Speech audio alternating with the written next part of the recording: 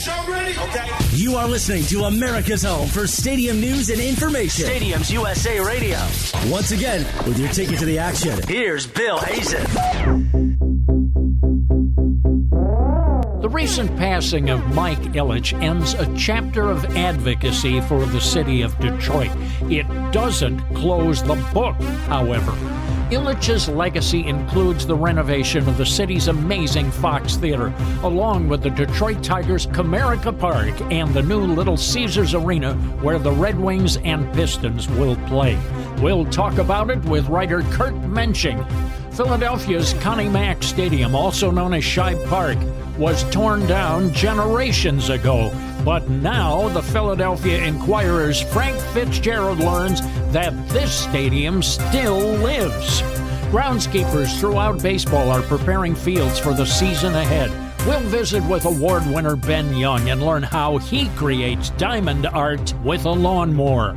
And what plays in Las Vegas won't stay in Las Vegas as Stadiums USA's Mark Madoran returns from Sin City with a firm prediction regarding where the Raiders will call their future home. But first, the Stadium Speak with Jeff Schmidt. Jeff? So, as a baseball fan, are you concerned about the length of games? Well, the pace of play issue is heating up in baseball, and it got quite confrontational this week as MLB and the Players Union argued back and forth on what is the best way forward to speed up the game. The only concrete change approved is the elimination of the pitcher throwing to the catcher on intentional walks. But other changes Commissioner Rob Manfred is endorsing, a pitch clock, reduced mound visits, and a higher strike zone, the union, at least initially, is not signing off on. Manfred has said he can implement the changes without the union's approval. Definitely stay tuned on this one. A New Jersey man has been sentenced to 5 years behind bars for defrauding more than a dozen people in a New York Giants seat license scam. John Gorman admits he conned 16 victims into believing he had MetLife seat licenses for sale. Gorman shares the same name with the Giants' director of ticketing. Prosecutors say he used that connection to fake people out. The victims paid in full for the licenses but never purchased their seats. The scam began after the Giants' 2008 Super Bowl win. We are learning more about a developer's plan to build multiple sports venues in San Diego. Doug Manchester wants to remodel Qualcomm Stadium in hopes of attracting an NFL team or professional soccer franchise. He also wants to build an NBA sports arena. Manchester's plan for Qualcomm flies in the face of previous studies that have deemed the renovation idea as not economically feasible.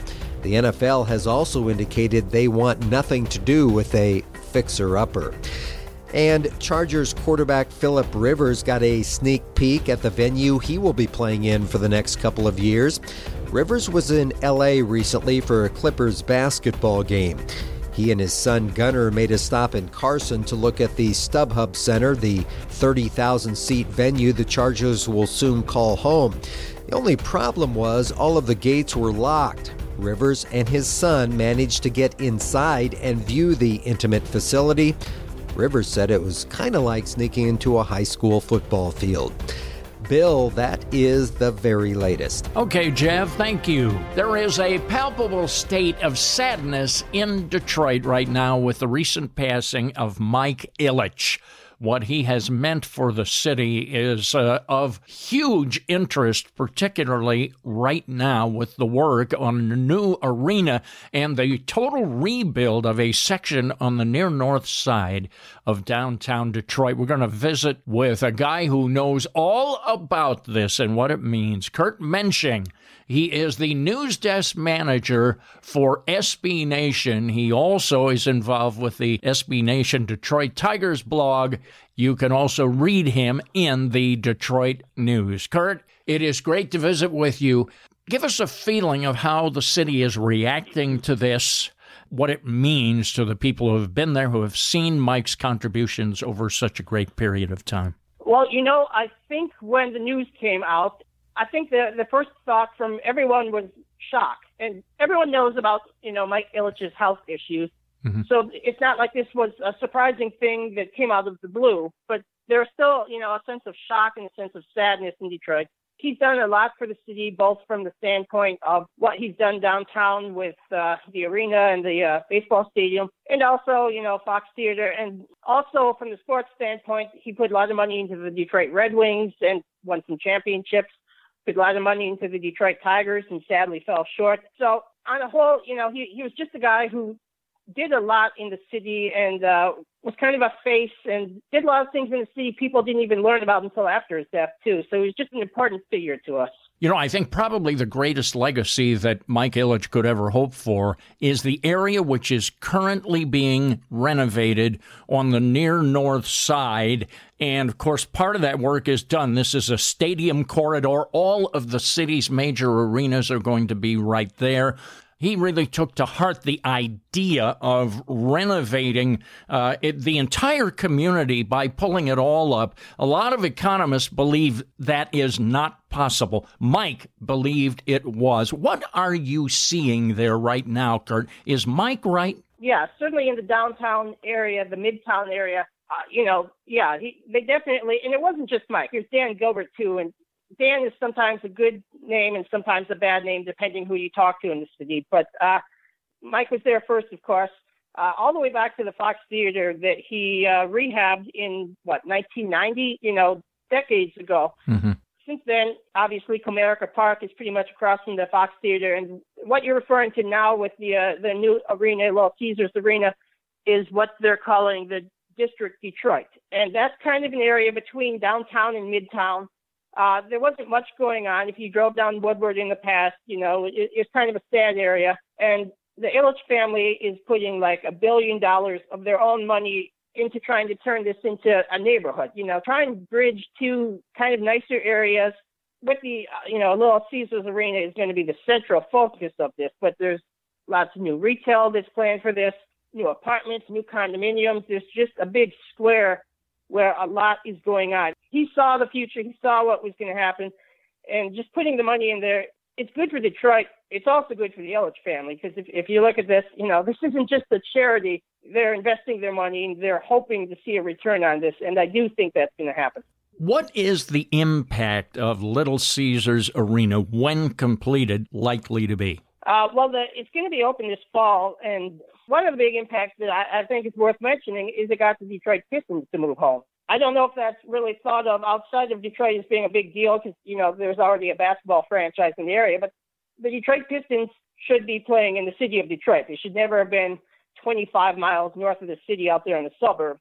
Having Little Caesars Arena and the Ilitches and Tom Gores kind of get together and bring the Pistons back downtown, that is absolutely huge and wonderful for us. We're definitely seeing a lot of things that a decade ago Detroit didn't have. Kurt, when the Palace was constructed in Auburn Hills, I used to cover the NBA on a fairly regular basis. I was one of the first people in there to do a broadcast remote, and I'll never forget it. I walked in there. It was an eye-opener. That arena revolutionized professional sports. Now we're going to see its successor, the Little Caesars Arena, and this arena is going to try to do the same thing, but in a different way, and they're going to do it by trying to reach out to the community, by finding a way for the arena to embrace the community around it. That is the design, as I understand it, therefore allowing for all of this residential growth that's going to be around it. Do you have a sense of that now as they're working? Are the people really aware that that's what's going on? Oh yeah, certainly. I mean, you can see it just driving through, the downtown area where there used to be, old buildings or old houses that were falling down. The new condominiums are going up all over the place. Brush Park, which is just north of Comerica Park. Brush Park it had a bunch of old houses, and again, they're beautiful old houses, but a lot of disrepair there. It's going to be a mixture of, apartments, condominiums, some retail in there too. You drive down there, you can't miss it. There is so much construction going on in this area right now. Well, Kurt, it is a fascinating story and a wonderful time, a sad time, but a wonderful time to reflect on a guy who has truly made a difference, Mike Ilitch. And I want to thank you for taking time to visit with us and talk a little bit about this. Yeah, you're welcome, and thanks for having me on. Kurt Mensching, our guest, and Kurt is involved with a number of things in Detroit, and he can be read regularly in the Detroit News. Stay tuned now. We'll be coming back with more of Stadiums USA right here on SB Nation Radio.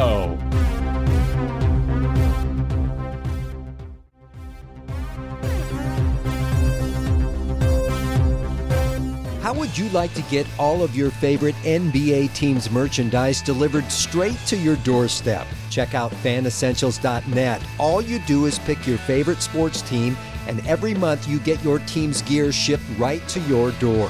They find the sports gear so you don't have to. Each fan box comes packed full with amazing gear. It makes a great gift idea for any sports fan. Prices start at just $34.99. Visit fanessentials.net and use promo code STADIUM and check out for 30% off your first month. Visit fanessentials.net to get all of the essentials you need. In previous shows, we've talked a little bit about one of the most iconic baseball parks in history, Philadelphia's Connie Mack Stadium, also known as Shibe Park. And when we trace its history, we unearth some truly amazing stories. And our guest, Frank Fitzpatrick of the Philadelphia Inquirer, is a first-rate storyteller. He is an award-winning sports writer. You have to know the town pretty well if you know this story as well as he does. He had a recent article in the Inquirer talking about Shibe Park and a patch of grass that lives on and is a living memorial, if you will, in a sense, to that wonderful baseball park. Frank, first of all, thank you. This is a fascinating story. How did you get wind of this? Well, I've written a lot about Connie Mack Stadium and Shibe Park over the years. People, love to tell stories about their experiences with old ballparks. There's something about baseball and ballparks and being with your dad that sort of is etched forever in your memory. So whenever I would write about the stadium, I would get a number of emails from people, and basically relating their stories, their memories about Connie Mack Stadium. In one of these, just in passing, it wasn't the subject of his email, but he mentioned that he had planted this piece of the stadium that he had taken during the last night at the stadium, and planted it out front of where he lived at Haverford College. And I thought, this is interesting. So I agreed to meet him there, and he showed me where the patch was, and he told me the story, and it was just a fascinating little incident. Part of the story that you tell is the final night at the stadium and the wild mess that turned into, and that is how this gentleman, I think his name is Durant, ended up with this piece of turf. Geez, they tore the whole place apart, Frank, and I don't think anybody was ready for that. No, things sort of went wrong right from the beginning. The Phillies originally, when Veterans Stadium was being built, were supposed to move out of Connie Mack Stadium after the 1969 season. So in preparation for the new stadium and new promotions and a new everything, they hired Bill Giles, who was the PR guy with the Houston Astros. And Bill had made quite a reputation down there for exploding scoreboards and that kind of thing. And so they brought him in, and it turns out the stadium went a little slower. The construction went a little slower than anticipated. Mm-hmm. So Bill stayed here. Here he was at Connie Mack Stadium with really nothing to promote but this ballpark that by then was falling apart. So for the last game, he decided he would have kind of a throwback night, and he had the ushers and the grounds crew dress up in 1909, which was when the stadium built, in those era costumes. And he invited everybody to come for a goodbye to the ballpark. They were going to have a birthday cake, and a helicopter was going to come in after the game and take home plate and deposit it at the Veterans Stadium. Well, anyway, so the place was sold out, but it wasn't so much a result of the promotion as it was people wanting the souvenir hunt. And so they came equipped with tools, and as the game wore on, the noise grew louder and louder as people started unscrewing seats, and carving up whatever they could of the stadium to take home, and it was just chaos. And when the game ended, everybody flooded the field. The helicopter couldn't land.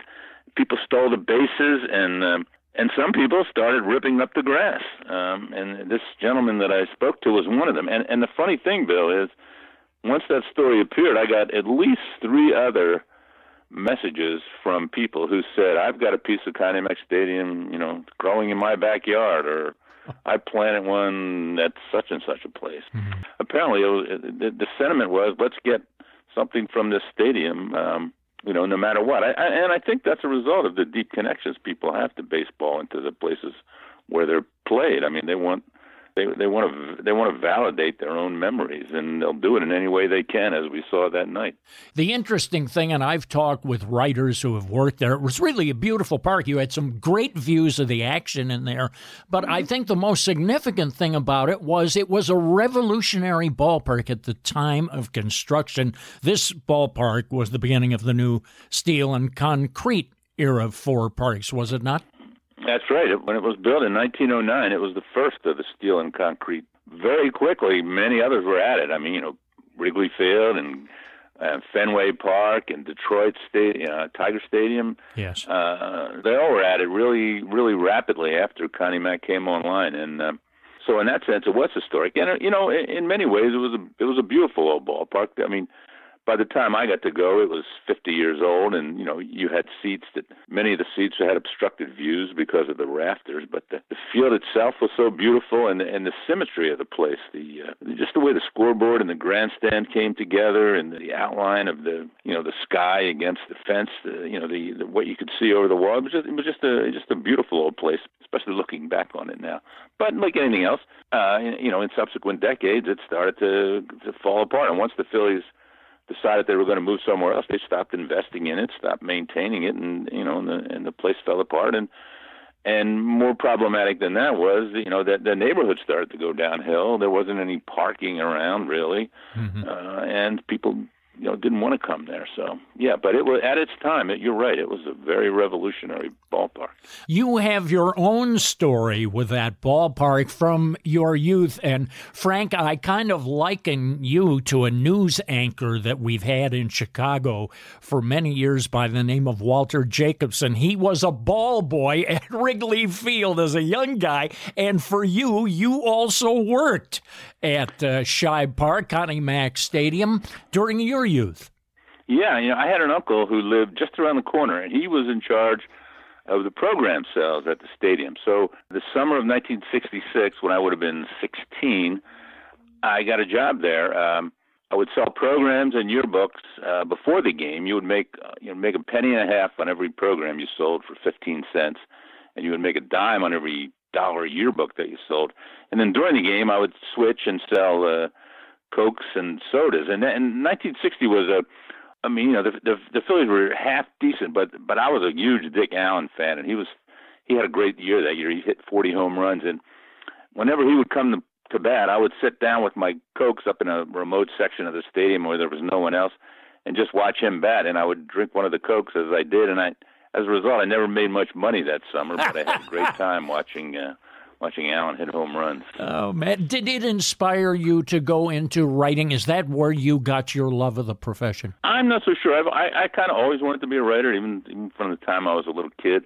But it certainly enriched my love of baseball and of the Phillies and in being in that old stadium of sports history. And it's something I've carried through and hopefully refined over the years. And now, each Sunday I write a column about. It focuses on Philadelphia's sports history, and it's just an endless topic. People say, "How do you find enough things to write about?" And I tell them, I could go 100 years with a different topic every Sunday. There's so much that happened in the past that either we don't know about, or we don't know enough about, or we wish we knew more about. And sports didn't spring, full flower out of the ground. I mean, there's a history to it. There's a growth to it. There's an evolution to it. Frank, it's really great to visit with you. Congratulations on this story and, of course, your continued work with the Philadelphia Inquirer. And thanks for taking time to visit with us. My pleasure, Bill. Frank Fitzpatrick, our guest, award-winning sports writer from the Philadelphia Inquirer. Now, when we return, we'll talk shop. Mark Madoran's standing by. We'll go to the water cooler and find out what's going on in the stadium world. That is next on SB Nation Radio. How would you like to get all of your favorite NBA teams' merchandise delivered straight to your doorstep? Check out fanessentials.net. All you do is pick your favorite sports team, and every month you get your team's gear shipped right to your door. They find the sports gear so you don't have to. Each fan box comes packed full with amazing gear. It makes a great gift idea for any sports fan. Prices start at just $34.99. Visit fanessentials.net and use promo code STADIUM and check out for 30% off your first month. Visit fanessentials.net to get all of the essentials you need. Time to get at it once again. Time to talk shop as we examine this week's stadium headlines. And for that, we welcome in Mark Madoran, president of Stadiums USA. StadiumsUSA.com is your one-stop shop for stadium news and information. And don't just stop there. You can listen to podcasts of our program, too. And you can test your stadium knowledge at our quiz site. And that should be fun. You've seen me swing and a miss several times on quiz questions. Everything is available to you at StadiumsUSA.com. That gentleman laughing in the background was Mark Madoran. He's all set to go. All right, Mark, you are fresh off a trip to Las Vegas. Doggone it. You bring back some stadium knowledge as it relates to Sin City, which is very interesting. Let's start with the Raiders and the funding for that new dome stadium that could possibly be their new home. What's the latest? Well, the citizens of Vegas are fired up about the Raiders. Employees at all the sports books believe it's a completely done deal. They said, don't worry about Adelson pulling out. It's done. Here's the way it's going to work. First, with Adelson's money out of the equation, two things happen. One is that the funds that need to be replaced, two banks have already stepped up and said they have an interest in participating. Much of the consideration is the rapidly increasing value of sports franchises. You've noticed that with the Marlins for sale, the numbers they're throwing around as far as value, that raises the level of all the boats in the harbor. And they know the value of the Raiders could potentially be up well over $3 billion if they move to Vegas. So they're not concerned about getting their money back. Secondly, because of Adelson's casino connections, there were some rule changes needed by the NFL owners to allow casino owners to also be involved with NFL teams. With Adelson gone, this isn't necessary. So this removes another very large hurdle that we were anticipating having to jump over to get the Raiders to Vegas. As far as Vegas goes, there are two sites that are possible. I looked at both. Both are south of Tropicana Avenue for people that know Vegas. Mm-hmm. The first is west of Interstate 15, just south of Mandalay Bay. It's a vacant site. It's near the Strip, but it's off the Strip. It's also near the airport. It has excellent connections to the freeway, so it'll be easy to get in and out of the stadium parking lots. The traffic flow shouldn't be an issue. The other thing is, the second site is the Valley High Golf Course, which is just south of the Mandalay Bay complex, and that's on the Strip. So either site would work. And I did read that they are talking about extending the monorail that goes up and down behind the hotels. They could extend that all the way to the stadium. So you could stay up as far as the Wynn hotels and then take the monorail all the way down the stadium south of Mandalay Bay. That would work great. It appears like everybody in Vegas says the reason that the legislators approved $750 million is the casino owners put so much pressure on them to bring that team to town. So they definitely want an NFL team, and this looks like the way it's going to happen. Well, and there's another arena also. This is a completed arena and a beauty, the T-Mobile Arena. That will be the future home of the NHL's Golden Knights, the Las Vegas Golden Knights. They held an open house this week. How did it go? Well, the Golden Knights, the NHL's newest offering, and the first real major sports team in Las Vegas, held a 24-hour open house at the T-Mobile Arena.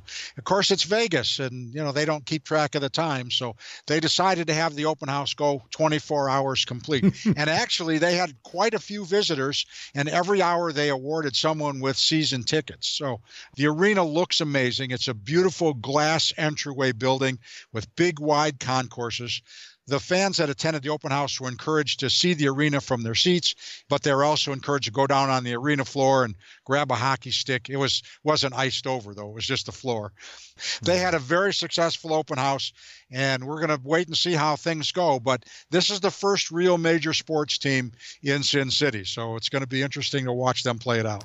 Mark, another of the NHL's Stadium Series games will be played this weekend. These are the annual hockey contests that are played outdoors. They're played in NFL stadiums and Major League ballparks. And the site for this one, between the Penguins and the Flyers, is Pittsburgh's Heinz Field. And this is a little bit of a problem, don't you know? This last week, we had very high temperatures throughout this region of the country, and that is not very compatible with hockey. What's the story here, Mark?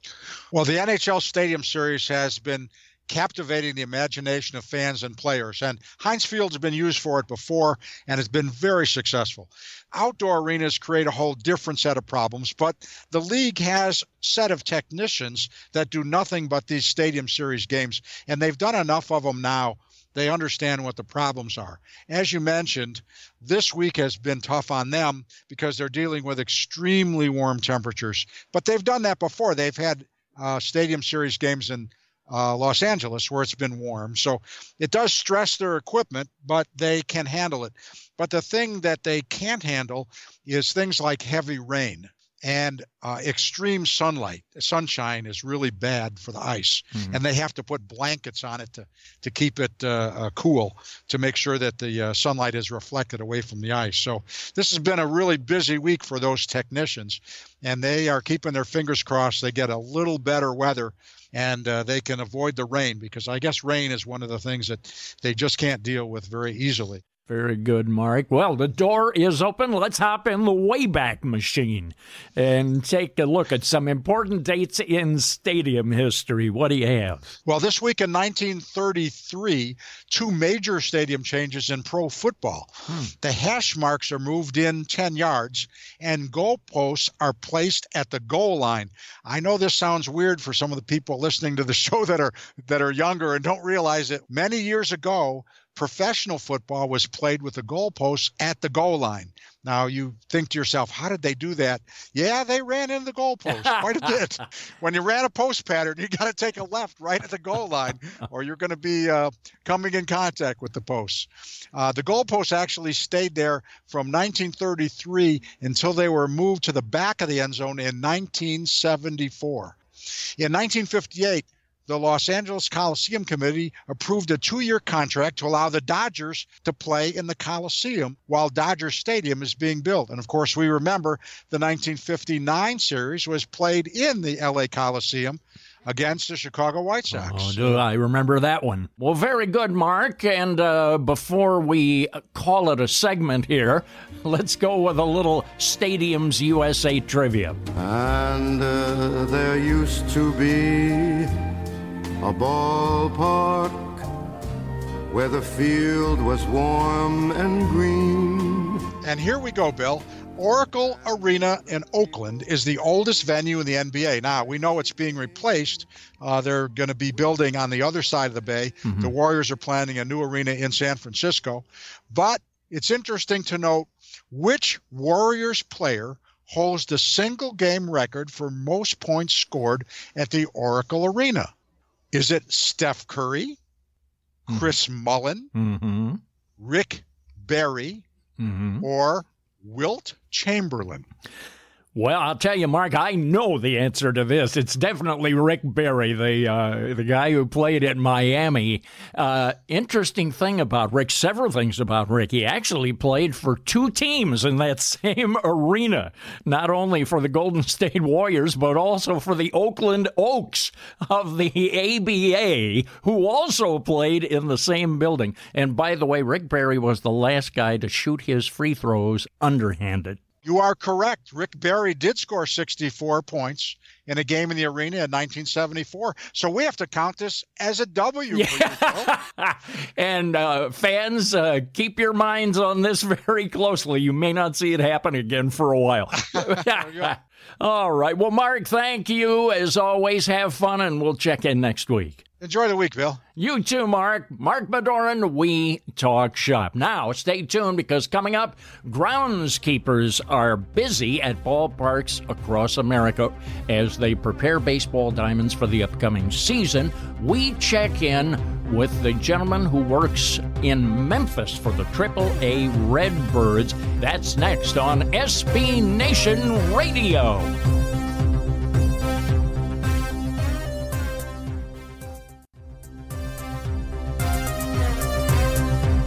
Final preparations for baseball are going on throughout the country, and that means this is a very busy time for groundskeepers, and we're going to visit with one of them, one of the best. Ben Young, head groundskeeper for the Memphis Redbirds, the AAA affiliate of the St. Louis Cardinals, and he oversees the grounds work at the beautiful AutoZone Park, a lovely ballpark in Memphis. Ben, I know you're on the field right now as we catch up with you. What are the priorities? What are you up to these days? Well, we're actually doing quite a few renovations at the time. We're completely installing a new surface here, so we currently do not have grass. So, oh, really? Tell us about it. Been playing for a while, but I guess we finally were able to pull the trigger on it, and we ripped out all the existing turf that had been here since we opened the park 15 years ago. And resurfaced everything, and we are going to be laying sod here by the end of the week. Is there a change in the actual grass compound that you're going to be using? Are you changing fundamentally the type of grass that you install there? No, it'll be the same thing. It's a Bermuda grass overseeded with rye. Just over time, the soil that it's in will get compacted and get blocked up, and it's time for a change. And we're kind of starting fresh here. You are located in the Mid-South, so that means you get a pretty good mixture of all kinds of weather. It's nice and warm when things let up, and that warmth continues a little bit longer than it does in the northern climates. But then again, you can also get some very tricky and tough winter weather. And in recent years, we've seen that the Mid-South has been hit with some pretty significant storms. In light of that, what type of grass actually works best in that climate? We're going on the right path here with the Bermuda and overseeded with rye. The Bermuda grass is a warm season grass, so in the summer it really takes off and holds up well. We overseed it with a rye grass, which does better in cooler temperatures, and that's what keeps it green kind of in the spring and fall. You know, it's a little bit tricky having to overseed and that, but the end goal is for it always to be looking nice, and typically it does. Tell us about your crew, what it's actually like. If we were to be transported to Memphis and out on the AutoZone field playing surface with you right now, what would we see? A typical game day, let's go with. We get in early. We come out and we'll cut the grass daily, and then really repairs from the night before, just mounds and plates and making sure they're up to spec. Packed in tight, moisture management on the infield dirt, and making sure that's drug out and smooth and ready to go. Typically, a team will come out and do some early work or batting practice. So we'll have set up and tear down for that, and kind of working with the coaches to see what they need and assist them any way we can. And then tear down and set up for the game. And once the game's over, the game's kind of our downtime because not much we can do there. And when the game's over, we'll clean up the best we can and do it again the next day. Ben, I think there are a few things that are more beautiful than a beautifully manicured baseball field, and we're seeing more and more sophistication as to how these fields look. And a lot of it has to do with the patterns of the mowing, how you're able to create lines and everything from lines to logos. Now, you've worked a lot with pattern mowing. In fact, you've won an award from the Sports Turf Managers Association for your work in this area. Tell us about how you do this very special thing. Well, a lot of it's planning. My girlfriend's actually an art major, so I let her help me out with picking designs and things. But we'll lay it out on paper, see what looks cool. Really only have two colors to work with, light green and dark green. And we'll set up some interesting designs if we can. And a lot of times we like to keep it just normal and something that's efficient for when we're mowing. What is it that creates the difference in color? How is that achieved so that one area looks brighter than the other area does when you do this special pattern mowing? Well, it's all about the direction you mow. The mowers have rollers on them on each reel, so whichever direction you're mowing will actually knock the grass down in that direction. So depending on the way you look at it is the direction the grass is knocked down, so you kind of get that shading effect. And the lighter areas and the dark areas where the sun either hits it good or gives it some good shade. And I guess you need a nice sunny day for it to really pop the most. If I understand this correctly, the turf that is mowed and that it kind of lays down in one direction looks one way, and then the other direction it looks another. If I were to view it from behind home plate, say, it would look one way. Would it be different if I went out, say, to center field and sat in the center field stands? Would it still look the same, or would it be exactly the opposite? No, you got it. You go out to center field and everything's going to be reversed. What's light was dark and what's dark was light.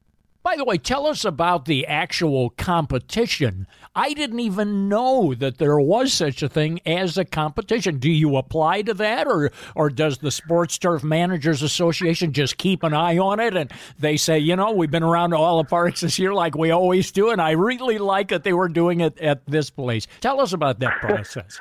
Yeah, well, it's all done through the STMA, the Sports Turf Managers Association.